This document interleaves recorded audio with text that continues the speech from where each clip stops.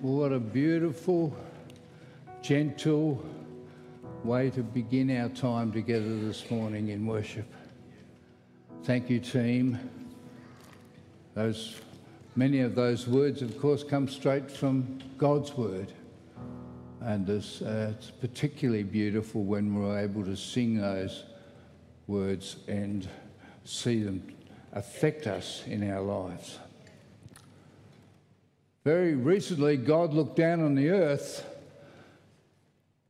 and he didn't like what he saw.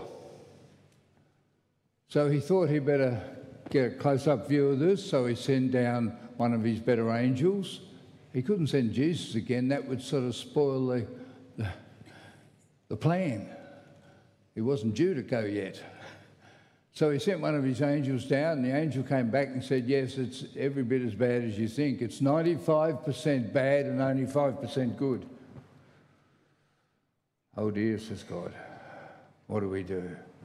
Well, before he made any precipitate responses to that, he decided he'd send another angel to get a second opinion. It's always valuable, isn't it? Second opinion. And so this angel came back and said, yep, 95% of the people are bad, 95% of them are good. So God decided he would have to do something about that. So he sent an email or a text to the 5% to encourage them. You know what that text and email said? You didn't get one either. Gotcha. Just a joke. Just a joke. Very fictitious. But some of you got it, obviously. I'll be interested to find out what it was later. We're in this series, a new series, a 5-week series called Pause My Life. And last week, Christy commenced that for us and got us into the thinking of this rhythm of revisiting, reflecting, and reminding ourselves of what God has done, and then using that as a platform to launch or plan for what's ahead of us in anticipation of what God would do.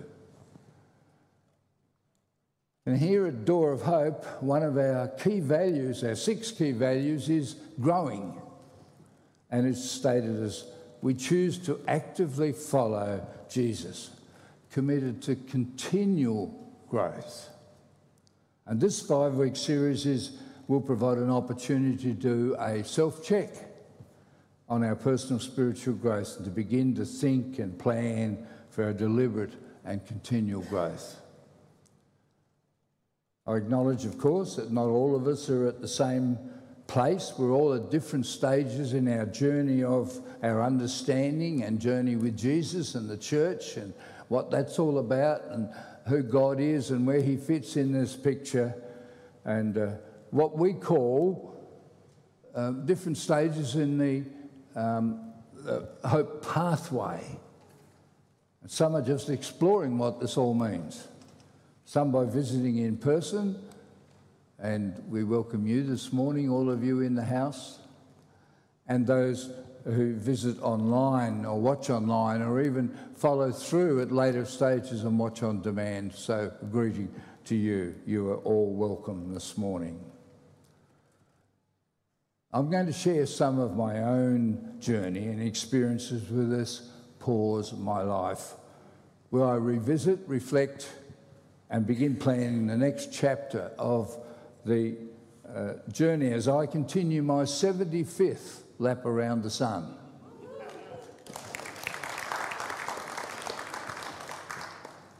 Do you realise before Copernicus, the Earth used to be the centre of the universe and the sun used to go round, but it's all changed since then. I'm doing this by reflecting on Paul's letter to the Colossians, particularly the first 2 chapters. And I would like you to hear what I share this morning, not as information that I've gathered or knowledge that I have or from study, but hear my heart for personal growth, personal spiritual growth. A passage you hear quoted around Door of Hope here quite often is from Romans 12:2, which is roughly put as be transformed by the renewing of your mind. And this series is such an opportunity for our renewing and transforming. And here is what I've discovered as I revisited, reflected and began planning for my final lapse of the sun. Firstly, I revisited what I know about God. I know God is my Father. I know God is my Father. I was raised in a Christian home, and I'm very grateful to my late earthly father and mother for exposure to a small church community from birth, introducing me to the Bible as God's Word and teaching me to pray to my Father in heaven. And also I had the privilege of sitting under some inspired teaching and preaching. And there's two aspects to this God is my Father, God is our Father. There's the aspect of our God is who is in our Father who is in heaven. Like we pray in the Lord's Prayer, our Father who is in heaven, who art in heaven, or does art in heaven. And that implies a personal relationship, our Father who is in heaven, and we can pray to him personally. And in Colossians, Paul puts it this way: grace to you and peace from God our Father. And the second aspect is he's also the Father of Jesus Christ. Colossians 1:3, Paul says, in our prayers for you, we always thank God, the Father of our Lord Jesus Christ. So I know God is my Father, both personally and from God's Word, the Bible. The second thing I know about God is that his firstborn is Jesus Christ. God's firstborn is Jesus Christ. And Colossians 1, the second part of verse 15, where it says, the firstborn of all creation. Now, I looked this up in a commentary to get a bit of my head around it, and it says, note that Jesus is called the firstborn, not the first created. The word firstborn signifies priority. In the culture of the ancient Near East, the firstborn was not necessarily the oldest child. Firstborn referred not to birth order, but to rank. The firstborn possessed the inheritance and leadership. And the commentary went on to say, therefore, the phrase firstborn of all creation expresses Christ's sovereignty over creation. He's in charge of it. After resurrecting Jesus from the dead, God gave him all authority. In Matthew, the end of Matthew, it talks about all authority is given unto me, Jesus says.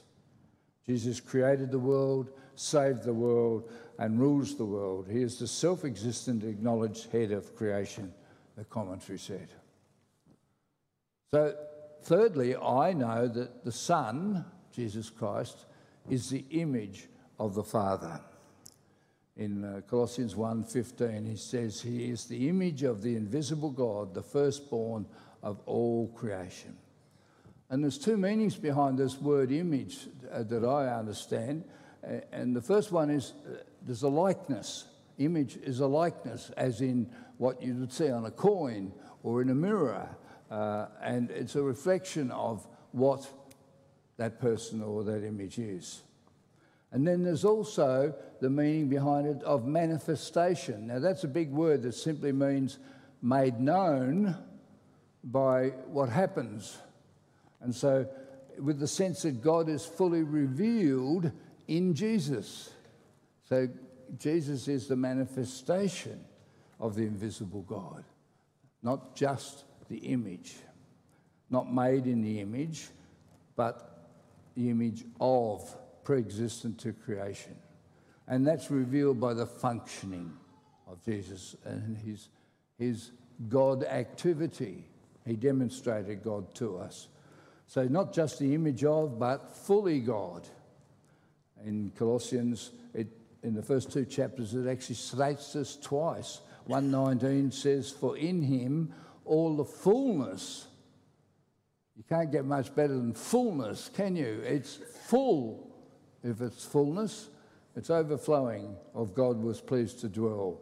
And in 2:9 it says, for in him the whole fullness of deity dwells bodily. You know, it's almost there to say, well, if you didn't get this the first time I said it, I'll say it again another way and reinforce it for you. And you know, that's the mystery of the incarnation. And incarnation has nothing to do with that sweet milk you can buy. It means that Jesus was God come down to earth as a baby and grew to be a man, demonstrated God fully and man fully to us. And the record of that, of course, is in God's word.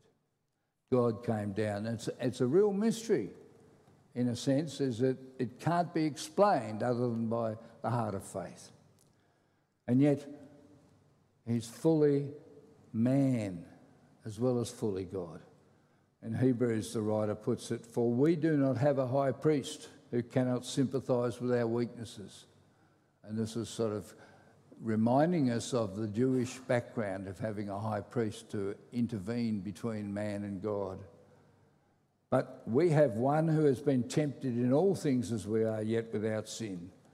Therefore, let us draw near with confidence to the throne of grace, so that we may receive mercy and find grace to help in time of need. And that brings to my mind Philippians chapter 2, verse 6 to 8, where we got this almost a hymn or a poem.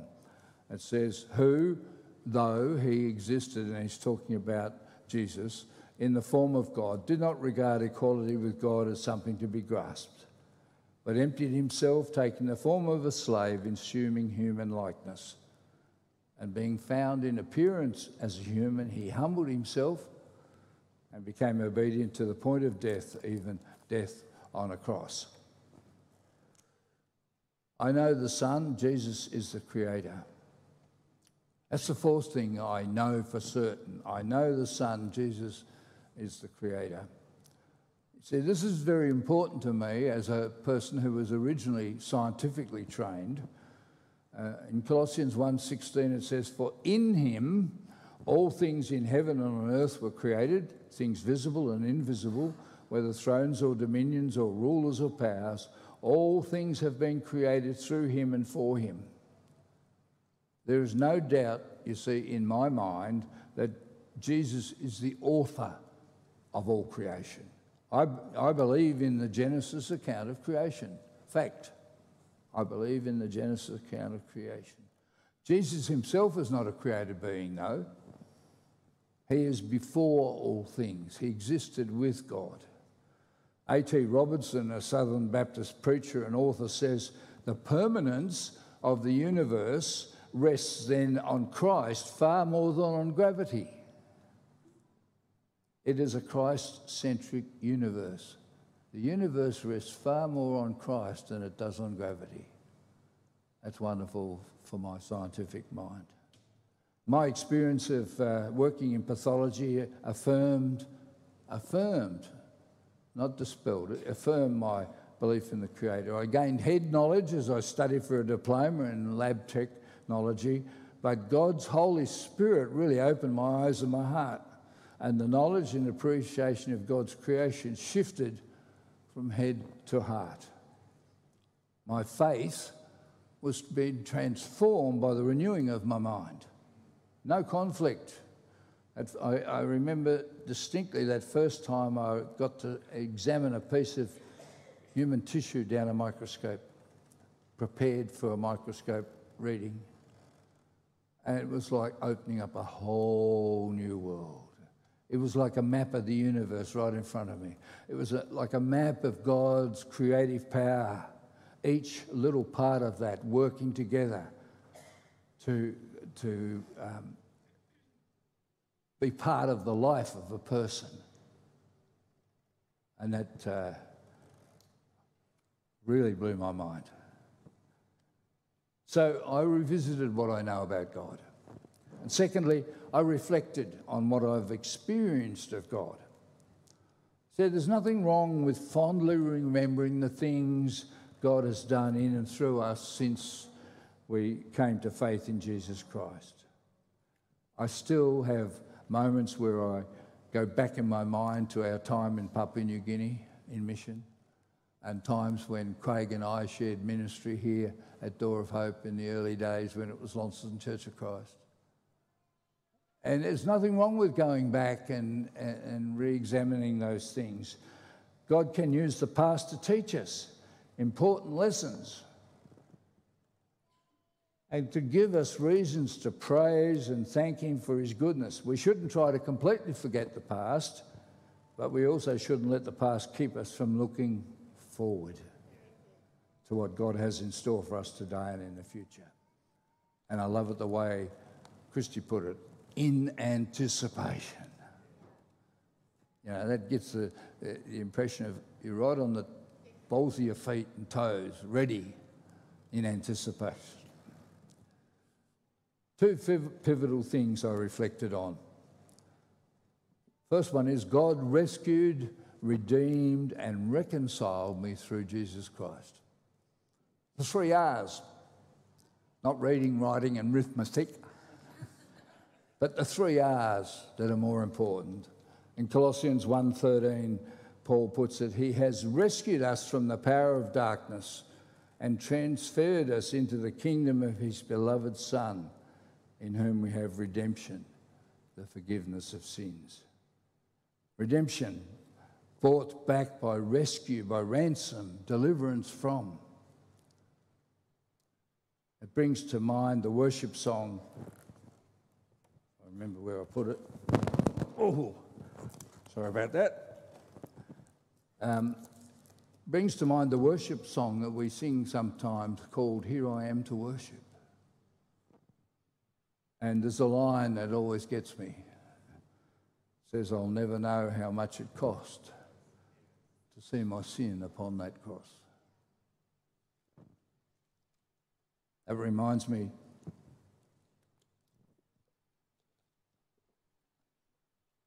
of another moment in 1965 at a Christian rally held at Matric College where I was a student at the time. I distinctly recall finding myself walking down the carpeted aisleway to the front in response to the speaker's challenge, to the call of Christ on my life. It was that personal. And if I remember correctly, the hymn was All to Jesus I surrender. All to Him I freely give. Only it was in the right tune. And I ended up at the front, committing my life to Jesus in a deeper, more meaningful way. Colossians 1:20, and through Him, Jesus, God was pleased to reconcile to Himself all things, whether on earth or in heaven, by making peace through the blood of His cross. By making peace through the blood of Christ.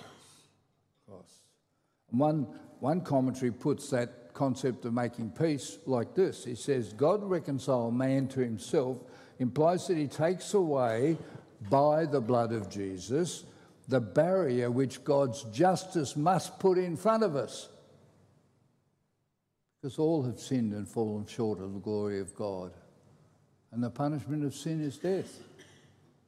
And yet the blood of Jesus steps in there and interposes against that and enables us to be in union with God.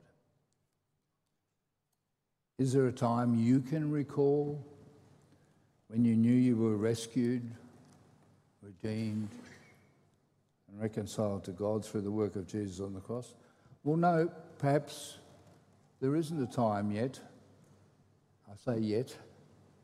Perhaps this morning you would consider what those 3 R's might be for you. And secondly, I have experienced the grace of God.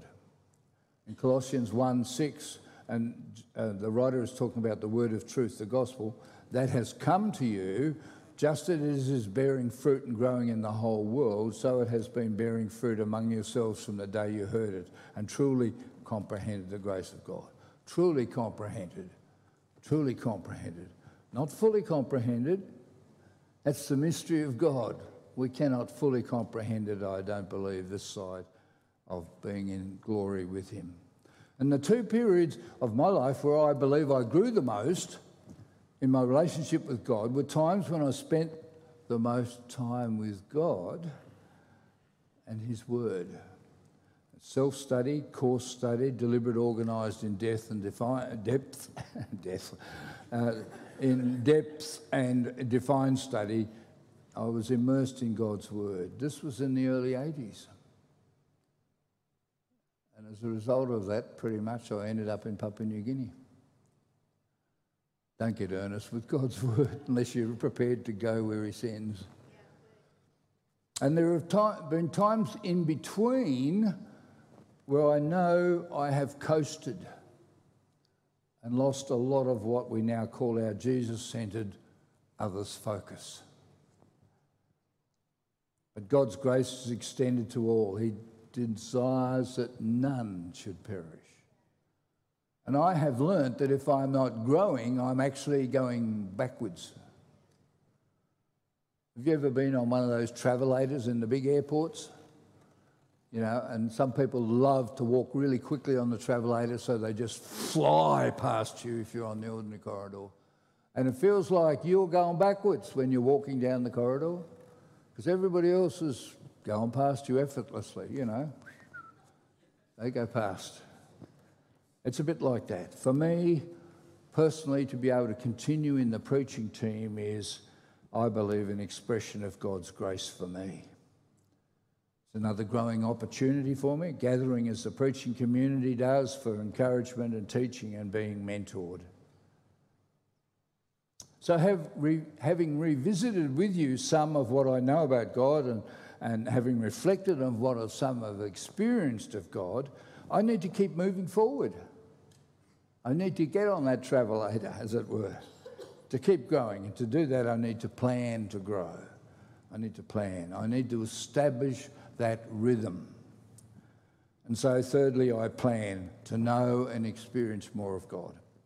And the three aspects of that planning that I'm undergoing at the moment is the starting point really is I can know more of God. I can know more of God. I've got to assent to that in my mind before I set out on this growing praise. I can know more of God. It's the starting point. In Colossians 1:10b, it says, as you grow in the knowledge of God. And I see it like as not if you grow, but as you grow. And commentaries that I've looked up give me the sense of that word knowledge is of God's character, discovered by walking with him. Immerse myself in God's word regularly. And I choose to use the 20 minutes in the chair process that we have here available to us to do that as a starting point. Colossians 2, chapter 2, verse 2 says, I want their hearts to be encouraged and united in love. This is Paul addressing the church at Colossae. I want their hearts to be encouraged and united in love so that they may have all the riches of assured understanding and have the knowledge of God's mystery, that is Christ. I want your hearts to be encouraged and united in love. You know, growing is best done in community.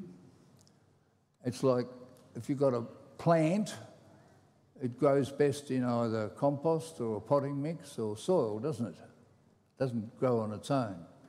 And we need to be in community, together in community to grow best. Alpha, Connect, life groups, Hope Rising, discipleship opportunities. All of these things give me a medium in which to grow, to be encouraged and to be stretched by others. In Proverbs 27:17, it uses this phrase, iron sharpens iron. Rubbing together, you know, when I have to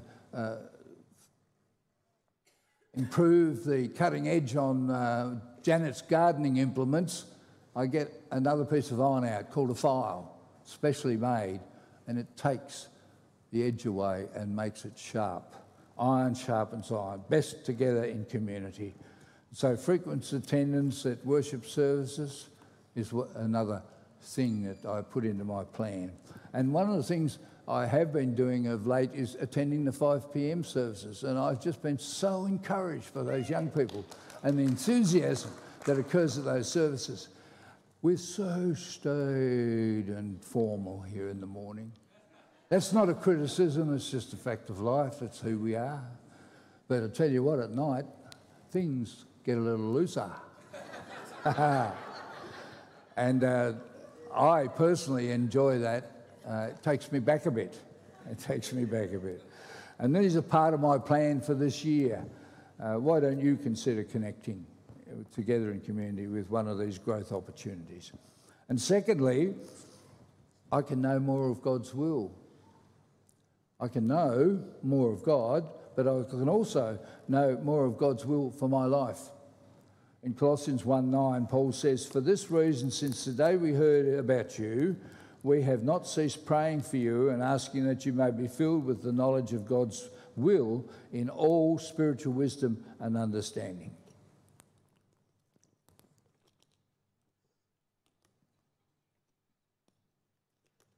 Oh, come on, thread. Thank you. I can know more of God's will. And my understanding of this is that, for me, there are two aspects to God's will. There's his sovereign will, in other words, his authority, his rulership will, which is, I understand from God's word. That's where his sovereign will is. So I want to know God's real sovereign will, all I've got to do is become familiar with his word. And there it is. It tells me what God wants to do. You know, something as simple as the 10 Commandments. That's part of God's will for us. And how he sent prophets and then sent Jesus. That's all part of God's will for us, our understanding of that. That's his desire for all. And then there's what I call my God's personal will for me, or permissive will, permitted will for me. And that comes to me through prayer and seeking God's desire in addition, his desire for me personally, in addition to what he requires of all of us, or what he desires of all of us. For instance, I'll give you an example. Back in the 80s, Janet and I were seeking to respond to God's call in our life, his sovereign will through his scripture, his word of God. To present our bodies as living sacrifices, as Romans puts it. And we were getting at that through the study of God's word and community. And then there came to us his permissive will for us. I thought at one stage I would end up at Bible college in Sydney, teaching. God had other ideas. When we discovered his permissive will, it was the deep, dark jungles of PNG. No, it wasn't. It was the lovely beach resort of Madang in Papua New Guinea. But that, my brother-in-law used to call us the holiday makers. But you see, it was within God's will for us. We were responding, but he had that slight shift. This would be better for you. You could do that. And who knows, I ended up here preaching for 13 years, but that's beside the point. That's the tail end of that. But God was saying, there is a need here, and you can fill it. And so both of us ended up with our family in Papua New Guinea for 4.5 years. And that was by seeking God through prayer and word study and so on. And it was confirmed by others. We were meeting in a small, what we called home groups those days, but we call connect groups these days. And we'd been with that group for years, and they prayed for us about this issue, and we got clear confirmation from them. And thirdly, I know God's power will strengthen me. God's power will strengthen me. Colossians 1, Paul says, "May you be made strong with all the strength that comes from his glorious power." And I don't believe that's physical strength he's talking about. And boy, am I glad. If it was up to physical strength, I wouldn't be here struggling. But even so, God has enabled me with his strength to do what he wants me to do at this time. God can do anything, you know. We just sang this, far more than you could ever imagine or guess or request in your wildest dreams. He does it not by pushing us around, but by working within us, his Spirit deeply and gently within us. And that's from Ephesians chapter 3, verse 20. God can do anything, you know. It's inner strength. Christian life of obedience is an adventure. You know, you need to fasten your seatbelts at times. So this morning, what do you imagine for the future? What do you try and guess about the future, perhaps? What are you planning for the future? What do you request for the future? Have you asked God to show you his personal will for you? Have you sought him? Is it anticipation versus expectation, as Christy reminded us? Personally, I want to finish strongly. I don't know how many more laps around the sun I've got, but as long as God gives me breath and keeps this thing here beating, I want to finish strongly. And can I suggest to you this morning that I need you to finish strongly too? As you need me to finish strongly. This is what I draw from being together in community. Iron sharpens iron. We need each other. I'm going to pray briefly now for us, and then we're going to spend a little moment in reflection. Let me pray for you. Father, I pray that as each of us pauses to revisit what has our past been, to reflecting on what God has been doing or is doing in our life, and being deliberate in placing ourselves in places for growth, spiritual growth, to encourage each other to finish strong. God can do anything, you know, far more than you could ever imagine or guess or request in your wildest dreams.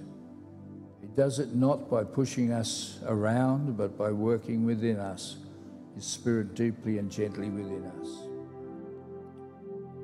Lord Jesus, keep my eyes focused on what you have in store for me today and in the future. Amen. Now there's going to be some things on the screen to facilitate you reflecting and pondering, and perhaps even begin planning this morning. I encourage you to spend this time profitably with God.